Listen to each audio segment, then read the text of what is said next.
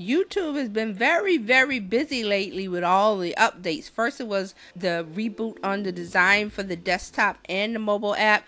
Now, YouTube is letting you stream your iPhone screen, making it easier to moderate the chat.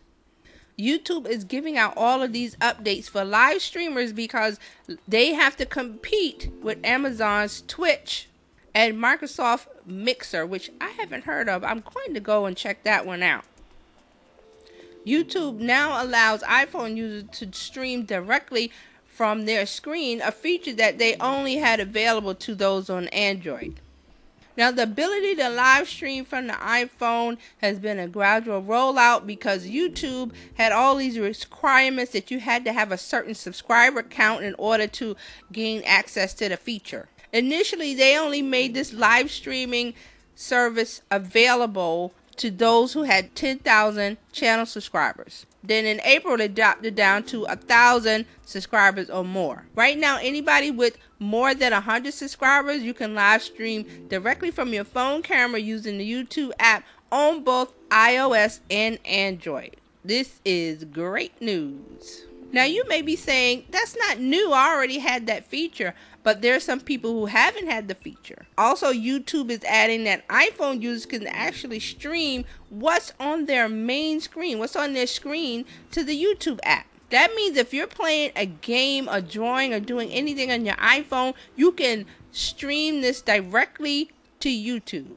Now, this functionality had already been available to Android users, but it wasn't available on iOS because they had to fix some things behind the scenes with Apple's Replay Kit before they could make this feature available on iPhone. This is a great option if you're a gamer and you have a YouTube channel and you have an iPhone, because you can do a lot of things with just using the iPhone. More updates. YouTube has reduced the time between asking a question and waiting for your audience to answer it. This allows gamers to ask questions and get input while streaming their videos and their gaming. You can do all this without any special software or third-party encoders. Better chat moderation tools are coming today also, so streamers can moderate the chat feed by pressing and holding the Alt Option button on the keyboard to pause the chat.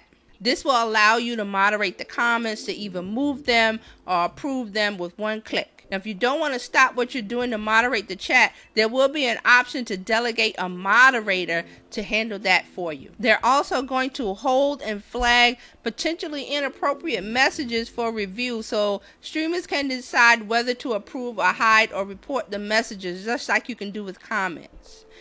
YouTube is saying that this feature is starting out slow and small, and they're going to work on making it bigger and better. All of these moderation tools are coming out because YouTube is facing all its competition in live streaming from Amazon Twitch and Microsoft Mixer. Now, Amazon Twitch isn't sitting back and letting YouTube get the gain on them. They're also adding features that are going to appeal directly to video game streamers who want to generate revenue from their channels. Twitch is implementing all these new tools it's called affiliates tier, that's going to allow smaller channels to make money from their stream. Twitch is also going to allow streamers to customize their channel with all these add-ons because they want to engage their fans and generate extra income through Amazon sales. Now, YouTube isn't just going to focus on video game streamers, but this is one segment that they want to focus on because streaming video games while you're playing, that's a big growing segment of YouTube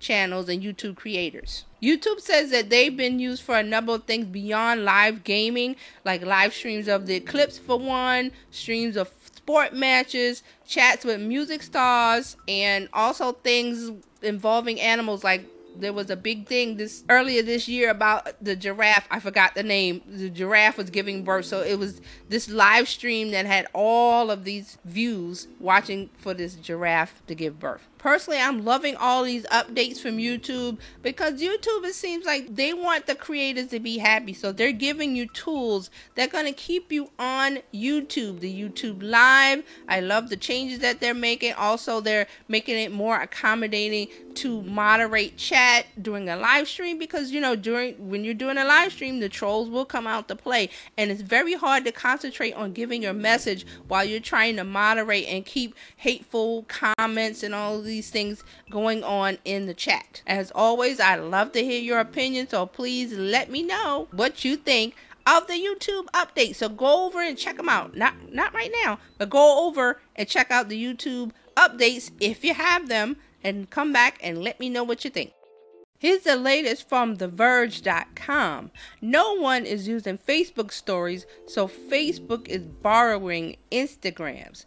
Now, what's going on here is that Facebook is finding that people are not using Facebook stories, and they're trying to get everyone to get on the story bandwagon.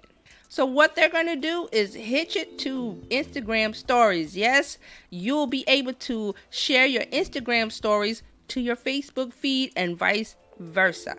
But you'll know these stories came from Instagram because they'll have an Instagram label beneath the user's name. Now, I have a lot of friends who are into social media and marketing, and they're business owners, so they are using Facebook stories on my feed. It's not as popular as it is on Instagram, but Facebook is trying to change that with this cross promotion system that they're setting up.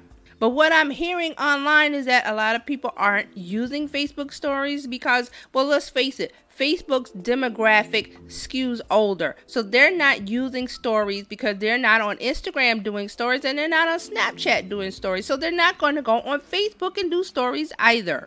So what do you think of what Facebook is doing with the stories feature? They're trying to get more people to use stories on Facebook, but I don't think this is going to work.